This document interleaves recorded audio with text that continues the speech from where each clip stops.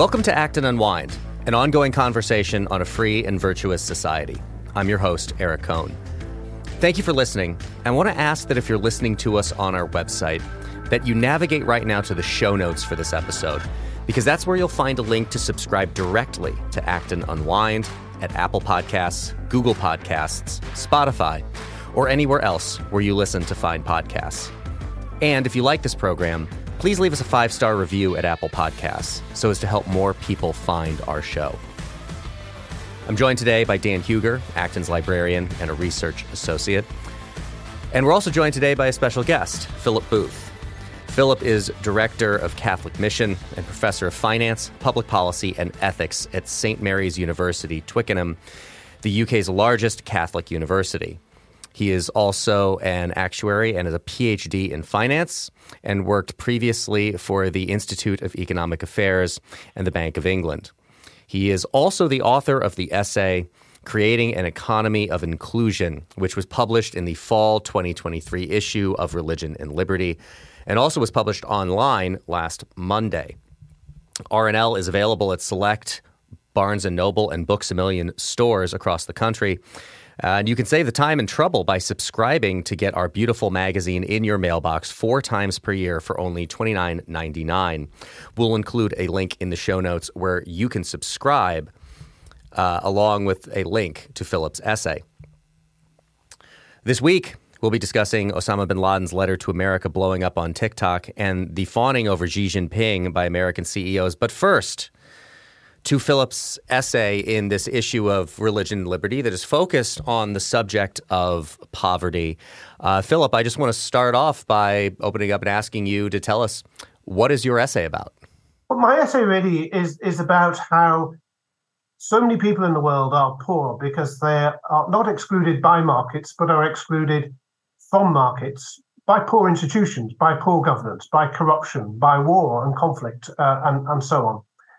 Now, the number of, as I made clear in the essay, that the number of people who are in dire poverty has declined dramatically, and other indicators of economic welfare and social welfare have improved also dramatically over the last few decades.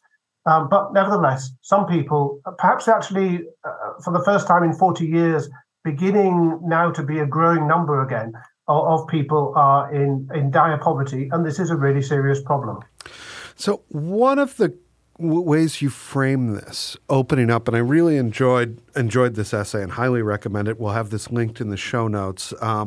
You open up by talking about the preferential option for the poor and how the church goes about thinking through these issues of poverty, not only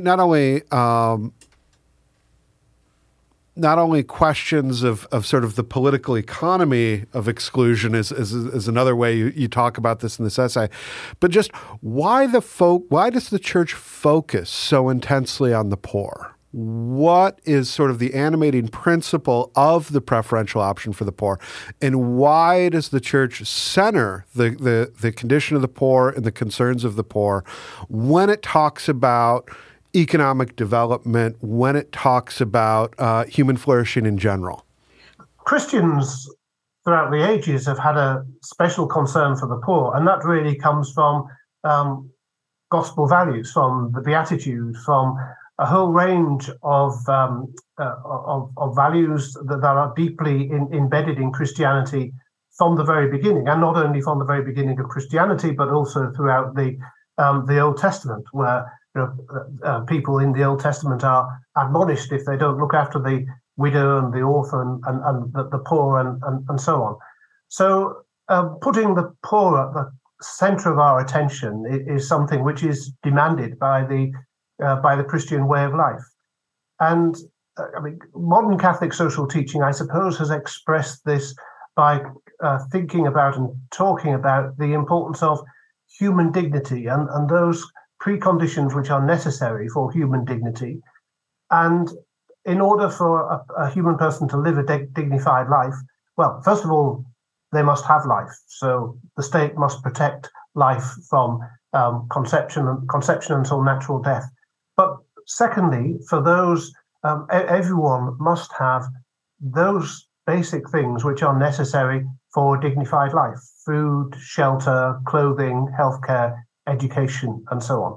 Now, a mistake that some people make is to assume that because people must have these things, they must be provided by government. Well, in general, they're not provided by government. Actually, we hardly ever get our food from government, and actually, throughout history, we have not got those things that we need for a dignified life from government. So what the church normally teaches is that governments must create the conditions by which human flourishing, the flourishing of all people within society, can take place, so that all have the material means for a dignified life. Excellent. And as you develop this, one of the concerns that comes up again and again in the church's social teaching, from Pope John the 23rd to Pope Paul VI to down to Pope Francis in the present day, is particularly the folks in the developing world who historically have been much, much poorer. And so the question is in what ways has the church's teaching specifically directed to the poor in those areas? In what ways is it addressed to those outside of the developing world and their obligations to those in the developing world? And then in what way is it directed to leadership in the developing world itself? Because there's a couple of different things going on, and we've talked about already how those economic circumstances have changed throughout this century in the developing world as well. Mm-hmm. Yeah, so when the first Catholic social teaching document, modern Catholic social teaching document, was produced in 1891, it was really directed towards the industrializing world and the treatment of workers in the industrializing world. Now, of course, the industrializing world at the time, by and large, was the Catholic or Christian world, at least, and included Europe, the Americas, and so on. And the treatment of workers was a key concern of Pope Leo's. Then, as time moves on, of course, those industrialized economies become more prosperous, and the vast majority of people within those economies become relatively prosperous. And then from 1967, Pope Paul VI made a series of visits to desperately poor countries, including India, which I think made a particular mark on him.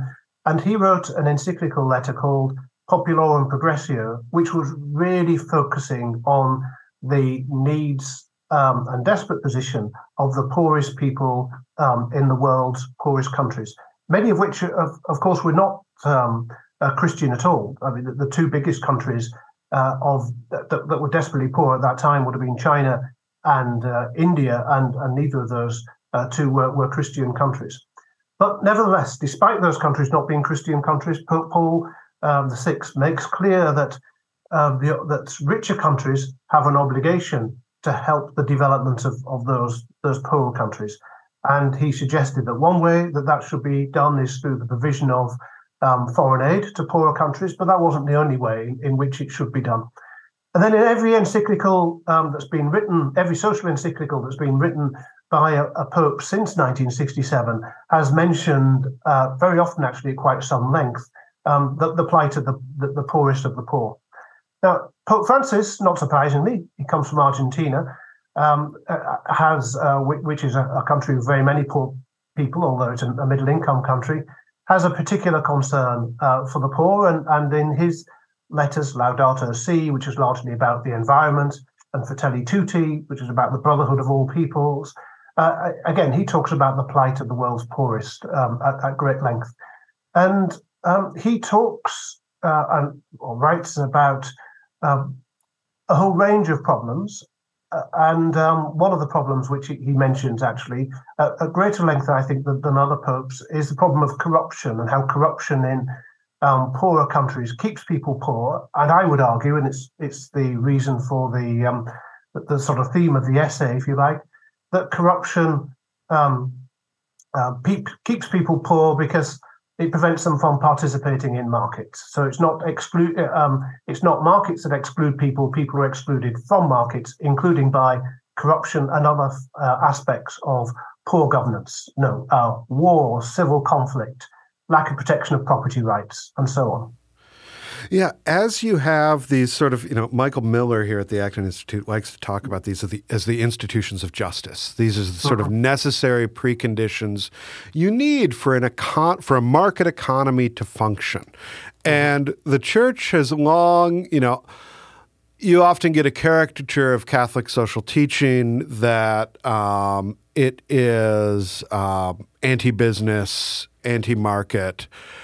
But one of the strains that you point to in your essay is that there's a continuous teaching throughout the church's tradition about the importance of the government in enabling these market conditions and preventing this sort of political economy of exclusion that you're talking about. What are some of the concrete ways that governments can, suffering from this political economy of exclusion, some concrete ways that they can work to fight against that and to build more inclusive economies and support more inclusive economies for their own people? In some senses, that's quite a difficult question to answer, because if the problem is government itself, there's a sense in which they're not going to heal themselves. You need a cultural as well as a political change, I think, to change some of these things.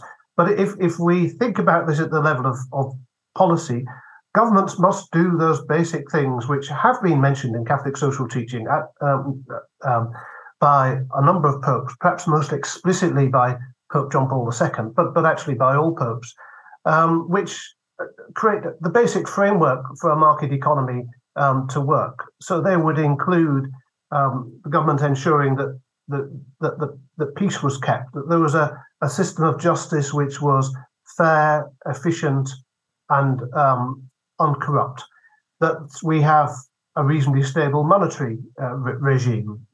Catholic social teaching has taken that issue up for 400 or 500 years, in fact.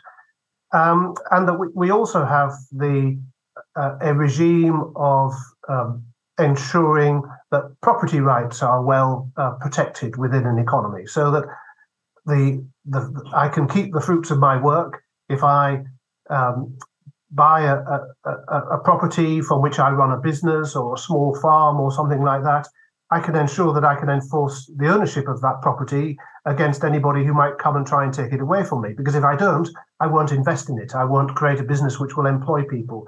I won't be able to advertise and promote my business. I won't develop the basic services which are necessary for humane living conditions. And that's why so many people live in slums in so many parts of the world, because there are not stable and enforceable property rights, which then give people the incentive to invest in the infrastructure, which makes a decent standard of living possible. So all of these themes are recurrent and constant themes within Catholic social teaching in order that a business economy can thrive. But the encyclicals also point out, the popes, the church also points out that business which evolves within that economic framework, within that political framework, must be ethically directed. As all of our human activity should be ethically directed. So sometimes when the popes are being accused of criticizing business, they're not criticizing business as such. Pope Francis has described business as a noble vocation, but they're criticizing the activities of certain businesses or the moral disposition of certain business people and so on. And of course, there's evil in the business world, just as there is evil in all parts of our world. But we can't have an economy which promotes prosperity unless we have an economy which allows business. And I think that's a pretty clear message of all the encyclicals. And I don't think Pope Francis deviates from that. Yeah, the point you were making about how these things need to be ethically directed it struck me because as I watch some of the debates about what my question for you ultimately is how politically prescriptive is Catholic social teaching, because I have certainly encountered people who make arguments that their understanding of Catholic social teaching necessitates some kind of social democracy, a greater role for the state in making sure and ensuring some of the care for the poor that I think we're all attuned to. But as you make the point about things being being ethically directed, a lot of that opprobrium seems to be directed at actors in the marketplace, kind of without regard for, or at least with this implicit assumption that people in the kind of more favored political categories are going to just by default be more ethically directed, that people serving within governments are just de facto going to be more ethically directing of their actions. The people in labor unions are by default going to be more ethically directing of their actions. And to me, but apparently not to everyone, just seems to be obviously incorrect, that there are failures really in all of those instantiations, right? There are people who are going to act in ways that aren't ethically good. And the assumption that we just kind of seem to operate on sometimes of if you're doing things out of a political interest through the mechanism of the state, well, then your intentions must be good and everything must be well ethically directed. But people who do it through the marketplace, well, they're just greedy and rich and they're trying to benefit themselves. And there's this disconnect. So if you could talk about what is the interplay between Catholic social teaching and a political, philosophical approach to how we use the state? Yeah. So there's lots in Catholic social teaching which is left to what is called prudential judgment, and I'll come back to that in a moment. But you've raised a really good point there about how, in the words of the public choice economist Jim Buchanan, how we often assume a sort of bifurcation of man. In other words, a situation whereby if people are operating in the business sphere, somehow they are potentially corrupt, greedy, etc., etc. Yet, if the same people are operating in the sphere of public life, they will necessarily only act in the best interests of the public at large. And actually, one of the good things about a market economy is that it limits the possibility for human sinfulness to create really serious problems. So if I'm operating a business, of course I can defraud people. Of course I can sell shoddy products, and so on. And of course we can have the kind of behaviour which contributed at least, and some people would say led to the financial crisis of 2010. But by and large, if I'm operating in a business, I do actually have to provide something that's a benefit to somebody else. And that limits the extent to which my maybe natural tendency towards sin can cause harm. Indeed, in fact, a business economy, in a sense, even in a person who is not well morally disposed, can cultivate some of the virtues. I have an incentive in a business economy to produce decent products, to turn up on time, to keep my word, otherwise I'll get a bad reputation. Whereas if we have a government which is disciplined really only by a 4 or 5 yearly election cycle, which in itself may be part of a corrupt process, there are many fewer constraints on the evil activities of governments. And so evil people, I think, can cause a lot more problem acting within government than the same people will acting within business. But also, if you get a certain type of government which centralizes power within itself, then the wrong type of people will be, as Hayek put it in The Road to Serfdom, the worst get on top. The wrong type of people will be attracted to government. So you won't get moral and ethical people actually inhabiting the high places of government. And corruption, in a large number of countries, whether you're thinking about Venezuela, Nigeria, India, there have been some improvements in some of these countries. Corruption is catastrophic and causes huge misery, both in political life and civil life, but also in business life, and causes a great deal of poverty as well.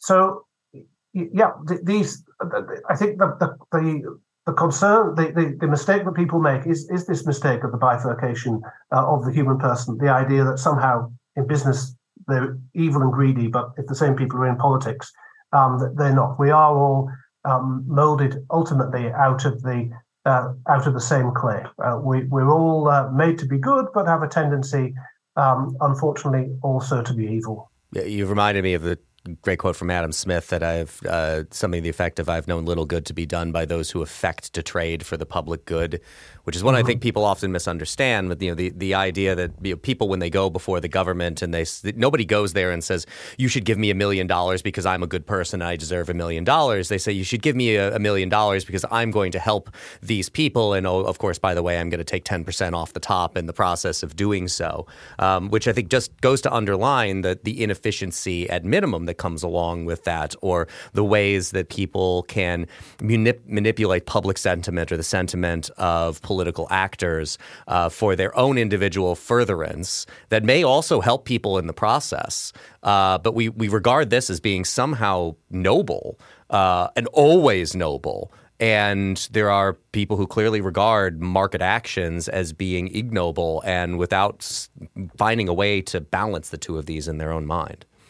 Yes, absolutely. And Catholic social teaching has that balance. It recognizes that the church understands the true nature of the human person, which, in a sense, it really derives from theology, philosophy, and anthropology. But it has implications, of course, for how we construct our political and economic orders. And I should say it works as well, because in the article, I talk about how there's been a dramatic reduction in poverty in the last 30 or 40 years, a huge increase in literacy, a huge reduction in maternal mortality and mortality amongst young children, a very large increase in life expectancy. And what may become as surprising to many people, there's been a massive reduction in global inequality in the last 40 to 45 years. And the reason for that is because more governments in that period, let's say 1980 to 2015, have been getting some of the basics right, which are necessary for a reasonably prosperous business economy. There's been a reduction in conflict. There's been better governance in a number of countries. There's been a reduction in corruption, and there's been increased protection for property rights, reduced regulation, increased trade, and globalization. Has all been part of that as well. And what worries me is that we're now going to reverse on some of those on some of those measures of governance, and that's leading to a reversal in terms of economic and social outcomes as well. So you talk about this movement away from well, first you talk about it in terms of there was this Washington consensus. Is the language you use in the essay. And you talk about this, all these governments from, 1980 to the present moving in a generally, in a more reform-minded, more market-driven direction. Chief among these are, of course, India, China, but also Vietnam you point to. There are a lot of very dramatic success stories.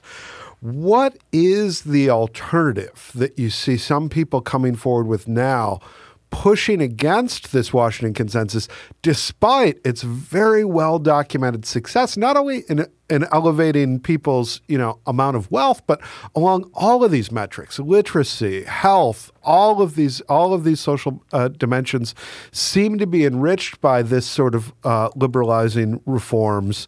Why is there a movement against it, and what does that movement look like today? It's difficult to understand, really, why there has been this movement against the Washington consensus. It seems to me to be maybe just not distinguishing between the wood and the trees, and it's taking some particular problems with its implementation and then blaming that on the whole idea. But if we take the idea of the Washington consensus, that basically to have prosperity, you need reasonable governance, low levels of corruption, a stable macroeconomic environment, in other words, low and stable inflation, a reasonably balanced budget, good business conditions, reduced regulation, not too much of business being in the state's hands, etc., etc. Then I think it's undeniable that those things are necessary for the promotion of prosperity. I suppose where you could argue that the Washington consensus went a bit wrong was that it was sometimes really rather prescriptive in the way in which certain international institutions and certain governments perhaps as well went into countries and were quite prescriptive in terms of how they suggested or told those countries to reform their economies. There was a kind of imperialism there, if you like. But having said that, it was imperialism in relation to what I think are simply enduring values about how to govern countries. In addition to that, you had sequencing of reforms in some countries, which I think were catastrophic. So maybe the classic example there is Russia, where one of the first reforms was privatization. But you have the privatization whilst most of the communist political infrastructure still existed.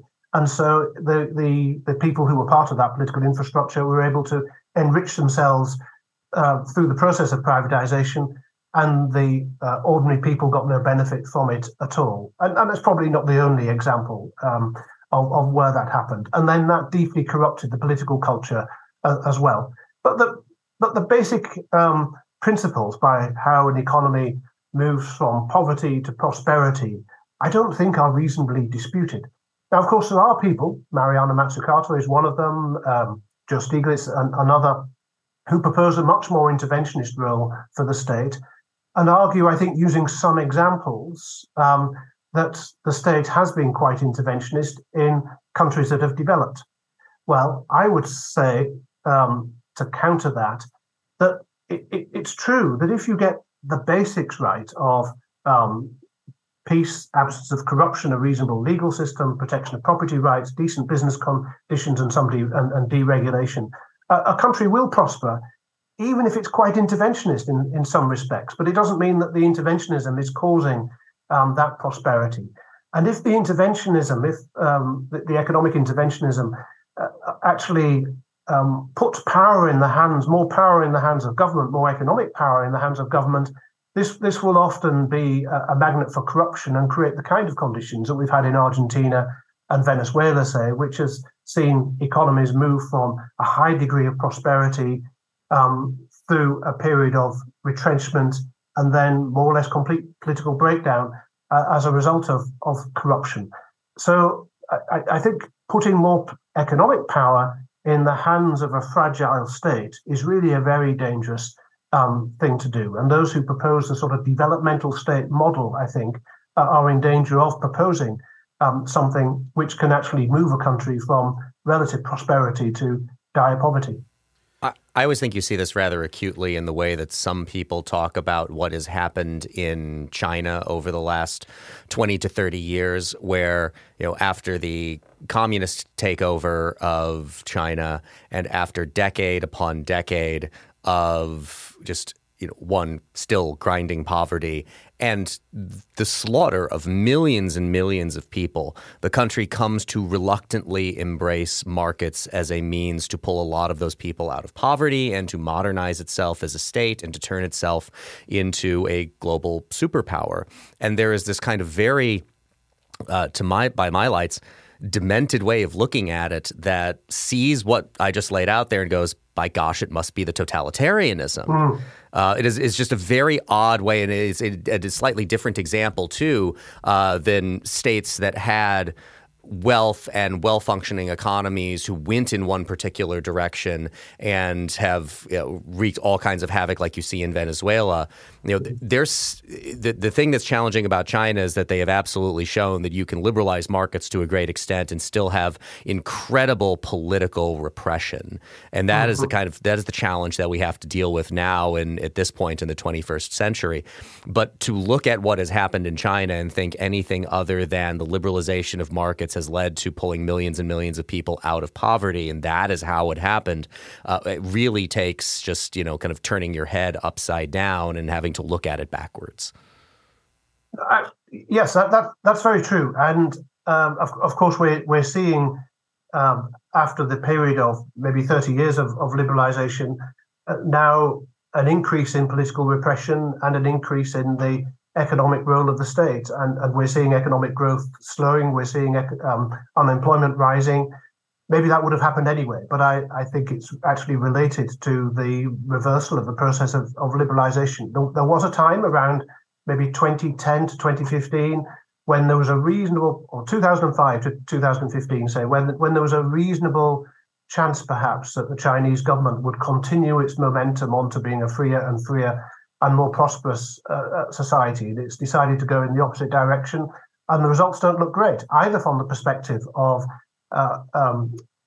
the basic dignity of the human person being free from political oppression, nor from the perspective of economic growth. And this tendency of interventionists to look at one indicator and suggest that that one single indicator is the explanation of why a particular country is either rich or poor really does need to be countered. I mean, this happens at the level of prosperous countries when people compare, for example, the United States and Denmark. I think I'm right in saying that by almost every measure of economic freedom, regulation, lack of corruption, protection of property rights, and so on, Denmark is a freer economy than the United States. But then people look at Denmark's high marginal tax rates and say, Denmark's got high marginal tax rates. That must be the reason why Denmark is a really prosperous country and possibly, although I'm sure many of your listeners would dispute this, possibly a better place to live than the United States. They don't look at all the other measures of economic freedom, which actually suggest that Denmark is, I think I'm right in saying, a freer economy than the US. Yeah, so there's a tendency to pull out one variable and say, that must be the explanation of why this country has failed or that this country has succeeded. One of the reasons you point to, I think very, very, very perceptively in this essay, of the persistence of these challenges is something that gets drawn out in Catholic social teaching, is talking about the structures of sin that create these patterns of behavior that make it very, very difficult as an individual to do the honorable thing in your own private life because you're embedded in these corrupt systems, and make it very, very difficult for political leaders to do the right thing because of the corruption, and make it difficult even for business leaders to do the right thing in these contexts. Could you unpack for our listeners sort of that element of Catholic social teaching and how it bears on this political economy of exclusion, and how, because I'm thinking as we talk about the backsliding in China, many people are very concerned about potential backsliding in India as well. And part of me thinks, when I was reading your essay, is looking at that, is when you look at the reforms done by Prime Minister Rao in India and by Deng Xiaoping in China, they were liberalizations, but there was also corruption embedded in even the success stories that I think make those successes very fragile, in a sense, because these structures of sin are never really dealt with on a comprehensive level. Mm-hmm. Yeah, and one of the problems here, I'll go back in a moment to talk about what is meant by structure of sin in this context. But one of the problems here is that I don't think economists perhaps think as much as they should do about the question of the sequencing of reforms and the relationship between the sequencing of reforms and the overall political economy environment. So I mentioned before the question of privatizing industries in Russia whilst much of the communist bureaucracy was still in place.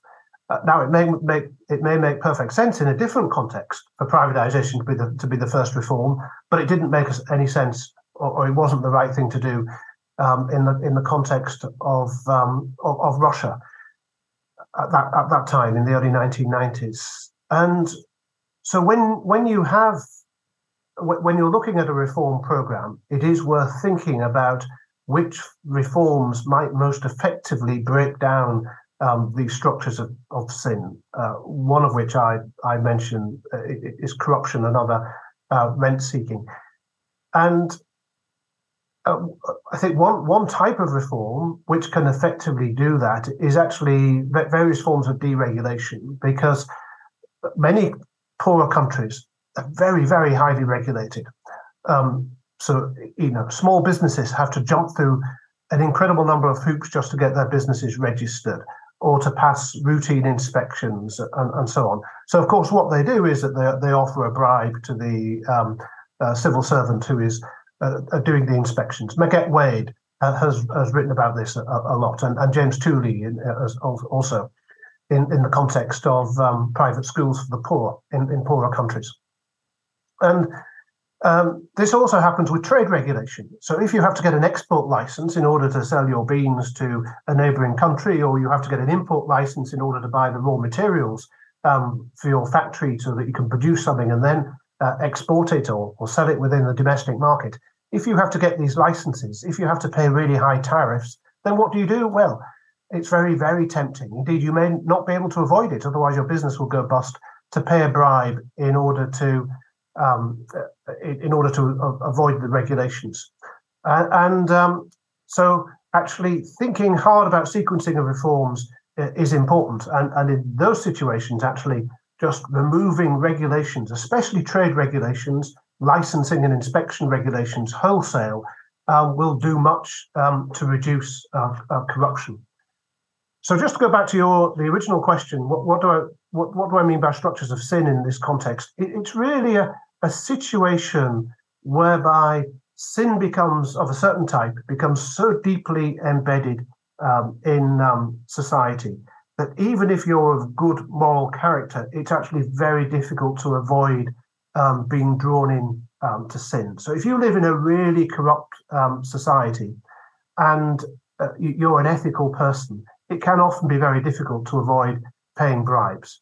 And if you take the example of, let's say you're bidding for a state contract with 4 or 5 against 4 or 5 other companies, and let's say you're a really ethical company, you treat your workers well, you treat the natural environment well, and so on, and you do a good job and deliver the contract well. And the other 4 companies are terrible companies, and you know that those companies are going to bribe the relevant government minister or government official. What do you do as the ethical company? Do you bribe that official as well? It's a very difficult decision, perhaps, and you may make excuses to yourself to do what might be the wrong thing, because down the line you'll be a company which is behaving more ethically than the alternative companies who could have got the contract. So once things like corruption become deeply embedded in society, it is very difficult to reform those societies, and I think economists do need to think more carefully about how the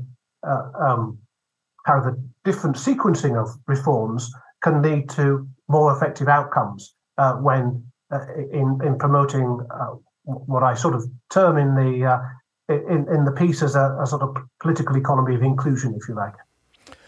Well, I want to commend to everyone Philip's fantastic essay, Creating an Economy of Inclusion, which appears in the fall 2023 issue of our magazine, Religion and Liberty. It's also available online. The link to that essay will be in the show notes. And you can also pick up your copy of Religion and Liberty at Barnes & Noble and Books A Million stores, as well as, I am now told, dozens of boutique bookstores all across the United States for those listening in this country. Philip, thank you so much for joining us this morning on Act and Unwind. We really appreciate it. It's a pleasure. Thanks. We're going to move now to our second topic for the program today, and I'm going to read from a piece in the New York Times. Videos on TikTok supporting a decades-old letter by Osama bin Laden criticizing the United States and its support of Israel surged in popularity this week, adding to accusations that the company is fueling the spread of anti-Semitic content. The White House condemned the resurfacing of the letter. The letter, titled Letter to America, was published a year after the terrorist attacks of September 11th, 2001, that were orchestrated by bin Laden. He defended the attacks in New York and Washington and said Americans had become servants to Jews, who he said controlled the country's economy and media. American taxpayers, he wrote, were complicit in harming Muslims in the Middle East, including destroying Palestinian homes. Some TikTok users said this week, this would be last week, that they viewed the document as an awakening to America's role in global affairs and expressed their disappointment in the United States. One popular video showed a TikTok user brushing her hair with the caption, "When you read Osama bin Laden's letter to America and you realize you've been lied to your whole entire life." I just want to get this statement on the record for anybody inclined to that viewpoint who may be listening, that you do not, as a matter of fact, gotta hand it to Osama bin Laden. The resurfacing of this letter is somewhat interesting because it inclines me to think that the people claiming that they read it did not actually read the letter. Because if we are to presume that the Gen Zers who are supposedly celebrating this and have had their mind opened by it, maybe just skipped past or breezed through the calls to convert to Islam, or the things he has to say about homosexuality that I presume they probably would not generally be on board with. So on one hand, I think there's not a lot of evidence that these people actually took this seriously. So I do want to add a little note of caution on that, if this is the kind of thing that gets people to freak out. But I think there's two avenues through which we could explore this, right? There is the social media avenue of this. There's the question about TikTok as a platform itself, which I think we would do well to separate from the typical big tech conversation, because one can have a very low view of Meta or of X, the platform formerly known as Twitter, and at the same time draw a clear line of demarcation between that and TikTok, which is owned by a Chinese company, ByteDance, and because of the structure of China, we know is essentially a wholly owned subsidiary of the Chinese Communist Party.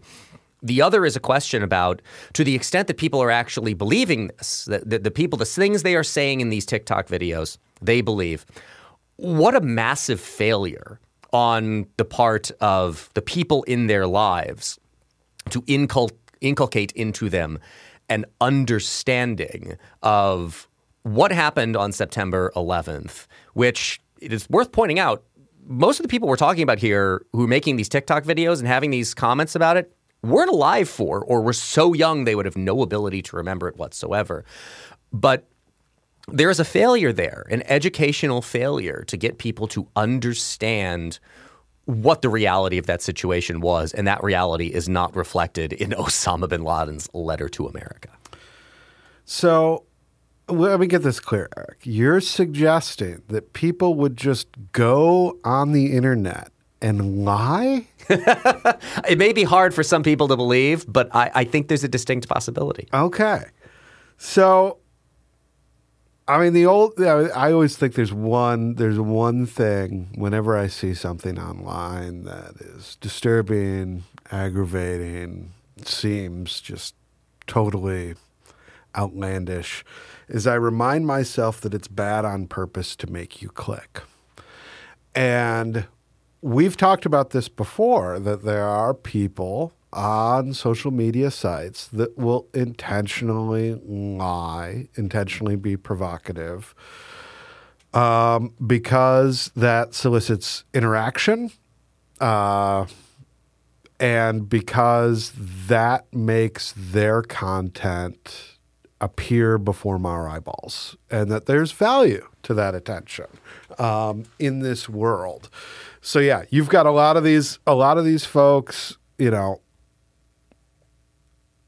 The fact that you have a slew of them indicates that this is the case. That even if there is, you know, one TikTok influencer who she did happen to go onto the Guardian's website and read Osama bin Laden's letter from America, which is no longer on the Guardian's website because they themselves were sort of horrified by this development. It got them all sorts of needlessly, it got them a lot of blowback. That is an element that I think we should come back to in a moment here. But I do I want to add support to the point that you were making by reading two paragraphs out of this Washington Post story here, out of order. We'll put the whole article in the show notes, but I think buttresses your point. A spokesman for TikTok said that the hashtag letter to America hashtag had been attached to 274 videos that had garnered 1.8 million views on Tuesday and Wednesday. before, quote, the tweets and media coverage drove people to the hashtag. Other hashtags for comparison dwarfed discussion of the letter on the platform. During a recent 24-hour period, hashtag travel videos had 137 million views. Hashtag skincare videos had 252 million views. And hashtag anime videos had 611 million views, according to the TikTok spokesman. I want to contextualize that with a paragraph from earlier in this article. Then that evening, the journalist Yasser Ali shared a compilation he'd made of the TikTok videos in a post on X, formerly Twitter. That one post alone, has been viewed more than 38 million times. By Thursday afternoon, when TikTok announced that it had banned the hashtag and dozens of similar variations, TikTok videos tag hashtag letter to America had gained more than 15 million views. So this becomes one of these interesting incidents where something is bad. Now, whether it's bad on purpose, I'm a little more torn on this individual situation because I don't know that I'm granting enough foresight and kind of trollish agency to a bunch of Gen Z TikTok creators who are thinking, I guess, that I'm going to boost Osama bin Laden's letter to America because it's going to drive engagement. It's going to make people mad. I do think people who are generally poorly educated and have a poor understanding of domestic politics and geopolitics cherry-picked elements of all of that kind of met them where they were in the current moment. I think you see this reflected in public opinion polling that shows that the age demographic that is most upside down from my point of view on the Israel-Hamas conflict, whether you're more supportive of and they ask the question differently, Israel or the Palestinians, is the younger generation. So I think there is some trueness to all of this. But it is the drawing attention to it, like what Yasser Ali did in this case, that drives so much more of the attention and the engagement based around the outrage of the idea that this is what is going on. So in pointing out the bad thing that is happening, we're amplifying the bad thing that is happening and actually making it into what we thought what those people seemed to think it was in the first place. It's exploding on TikTok. Actually, it really wasn't exploding all of that much. But once we start saying it's exploding on TikTok, big surprise, it starts exploding. So this is a classic, the question is why do people say outrageous and provocative things? And there are two reasons. One is because the person is either because they're a saint or because they're a narcissist. They've transcended any regard for what others think, and they just say what's true.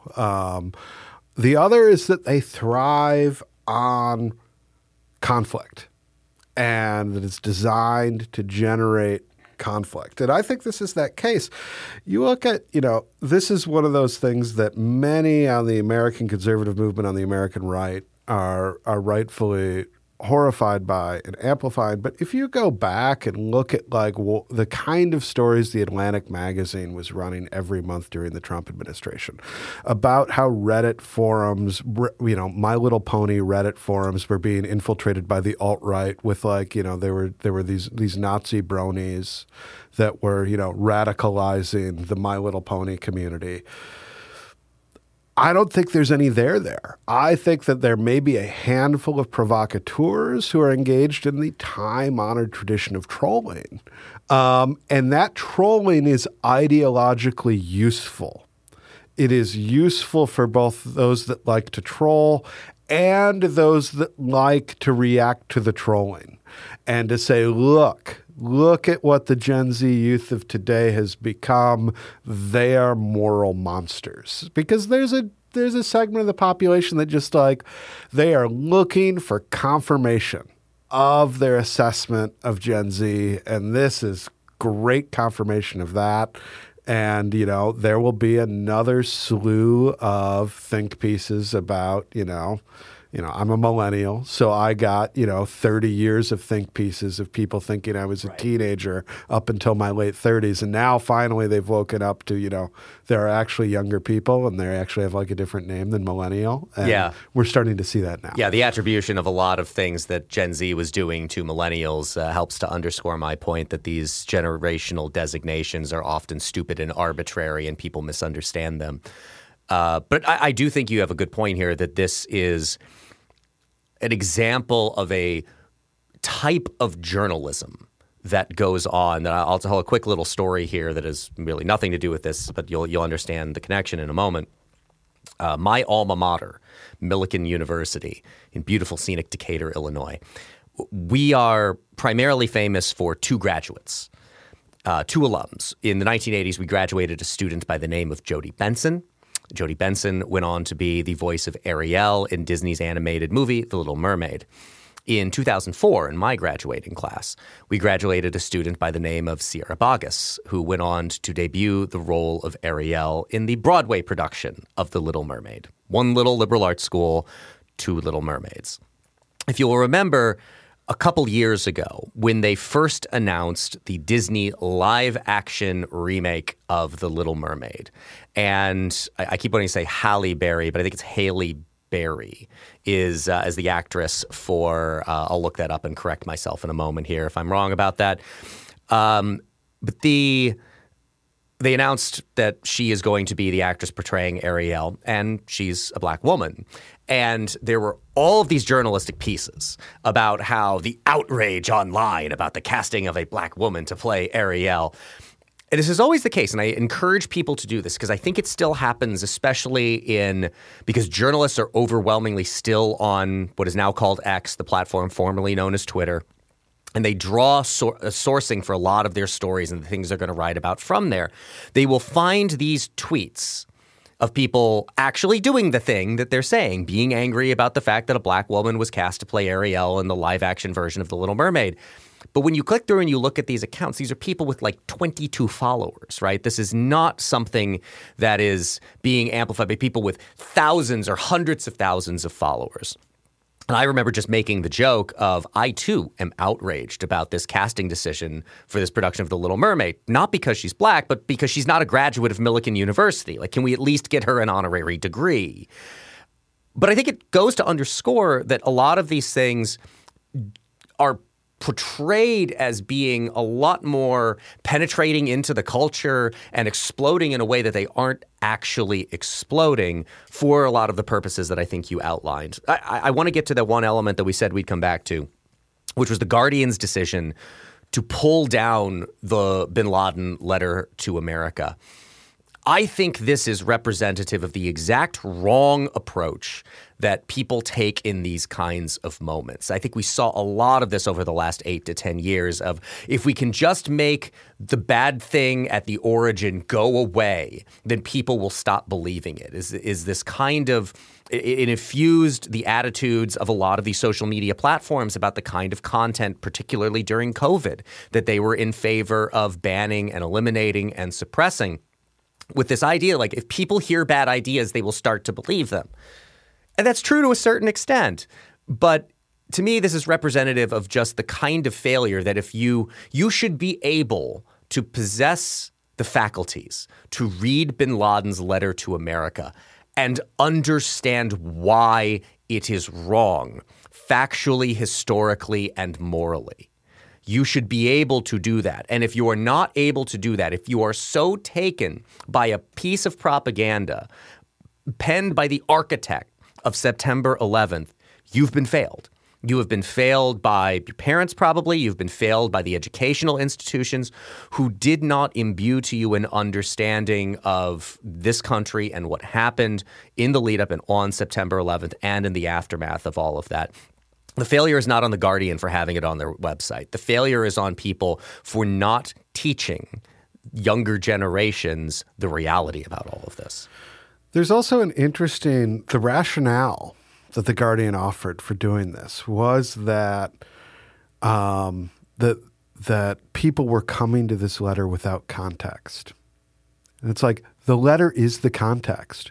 You have pulled the context. Now if anybody comes across this, it is going to be harder for people to access this thing and use their faculties to sort of try to understand that this is just patently ridiculous and, to read the letter for themselves. I think there's a classic mistake in looking at these sorts of trends, these literally sorts of trending things on social media. We are like 24 TikTok trends removed already from this.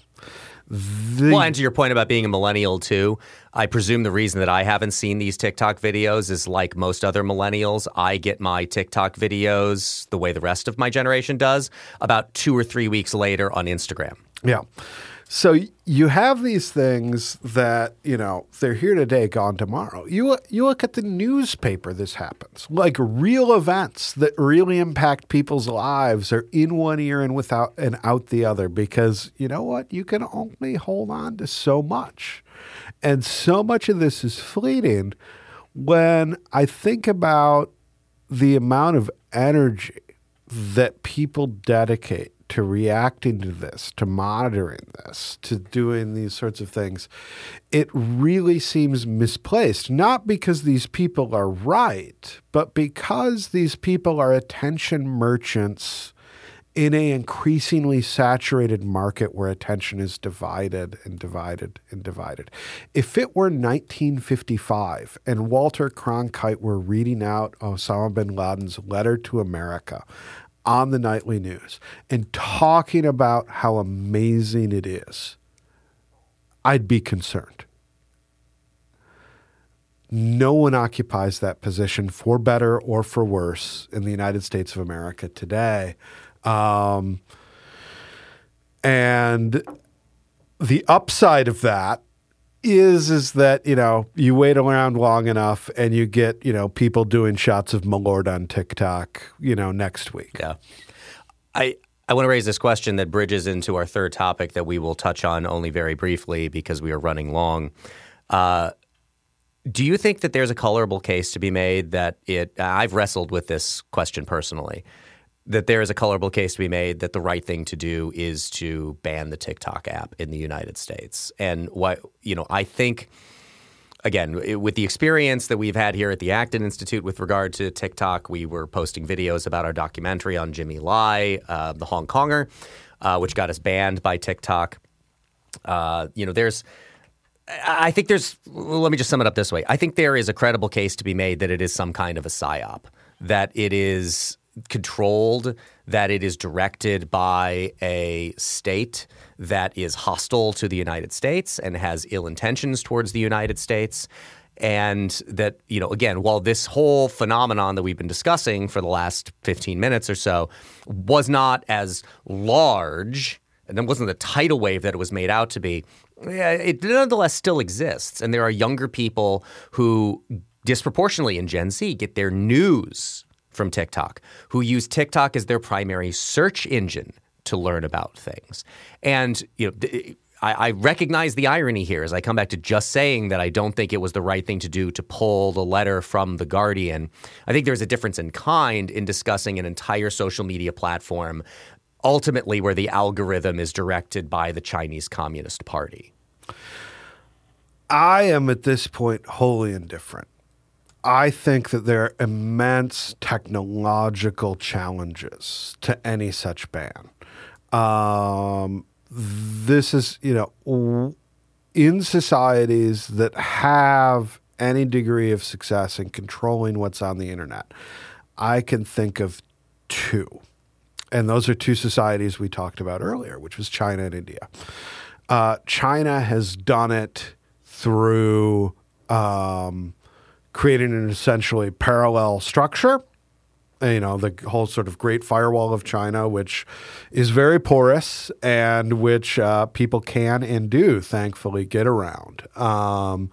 In India, you have essentially, where the state weaponizes torts against critics and will file lawsuits potentially against firms, those sorts of things.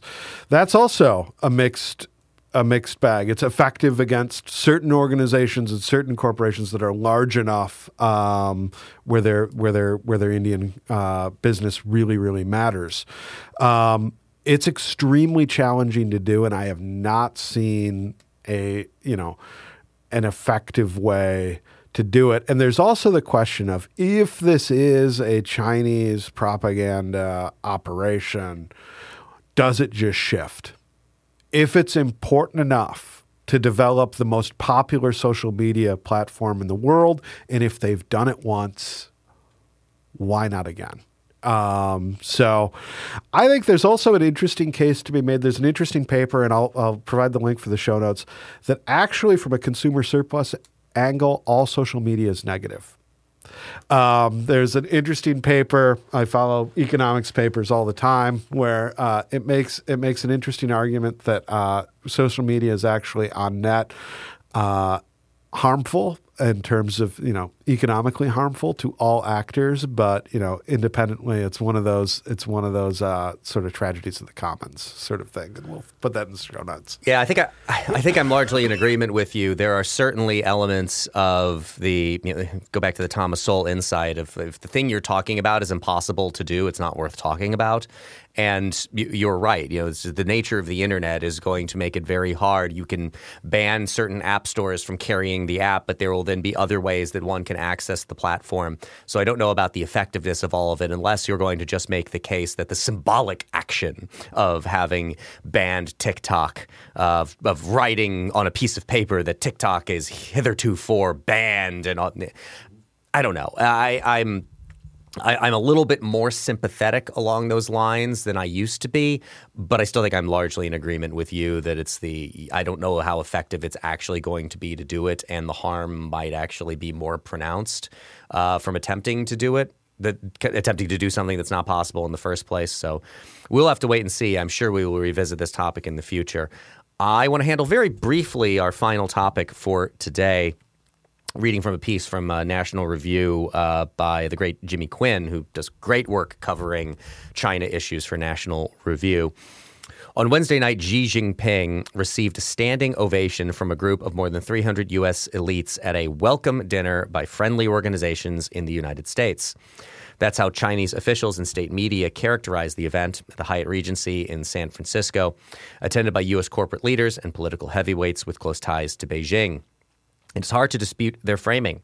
The crowd was a who's who of Americans with a vested interest in maintaining close ties with the Chinese Communist Party. Note some of the people who were in attendance there. Apple's Tim Cook, BlackRock's Larry Fink, Blackstone's Steven Schwartzman, Bridgewater's Ray Dalio, Boeing's Stanley Deal, FedEx's Rajesh, I cannot pronounce his name, and I'm not going to try to butcher it because I'm not a jerk. MasterCard's Merit Janow, Nike's Mark Parker, Pfizer's Albert Bourla, and Qualcomm's Cristano Aman. So there's something incredibly gross to me about all of this. The kind of fawning over a communist dictator in Xi Jinping, a guy who is doing all the things that we know from that we've talked about and documented here at Acton and on this program, the persecution of Jimmy Lai in Hong Kong, the ethnic cleansing of the Uyghurs in the Xinjiang province, and to just kind of fawningly welcome him to the United States is just kind of a bad look for this country and for a lot of corporate CEOs who are kind of in this groveling place, being there, applauding a man who's doing really, truly terrible things. This is an example of what we talked about at the top of the hour with Philip Booth and the structures of sin. We have a situation where many of America's leading firms, leaders, where the incentives are such that, you are right, this is extremely bad optics, but the incentives are such right now, the structures of sin are so deeply embedded that it's still worth it to them despite it. That they think that there is more to be gained than to be lost by associating with a figure that we know is a monster. That is, so the question is the structures of sin is an explanation It's not an excuse. It might be, morally mitigating factor in some sense, but that doesn't make it any less wrong. And I think we're right to call attention to it. The one other note about this that I want to make is I will understand how this part of it is perhaps and should be aggravating to residents of San Francisco, which is the work that California and San Francisco officials did to clean up the city ahead of Xi Jinping's arrival. Anybody who's listening to this program is likely familiar with a lot of the challenges that San Francisco is facing. A large homeless population, a lot of drug use out in the streets. There are actually apps where you can track where all of the human excrement on the streets is. And what they demonstrate is they can clean it up if they desire to. And they desire to in order to impress a communist dictator from China. They don't seem to desire to for the people who live in and pay the taxes to support the government of that city. If I lived there, I'd find that kind of thing absolutely outrageous. And I'm curious if this will lead to – you've seen already the hints of a little bit of a backlash in places like San Francisco. They were the school board recall elections. I always try to remain hopeful about these things, that just the same way that you can look at the history of New York City and see how bad it was in the 1970s and how it started turning around in the 80s into the 90s, that these cities can go through these cycles and can make a recovery. And maybe this is one of those incidents that helps to spur that along. When people see that anybody who tells them is like, oh, we can't do anything about this. No, they very much can. They choose not to. Absolutely. Let's call it a wrap there. Thank you for listening to Act and Unwind. If you're listening to this podcast on our website, please look in the show notes right now where you can find a link to subscribe directly to Act and Unwind, or just search Act and Unwind on your favorite podcast app.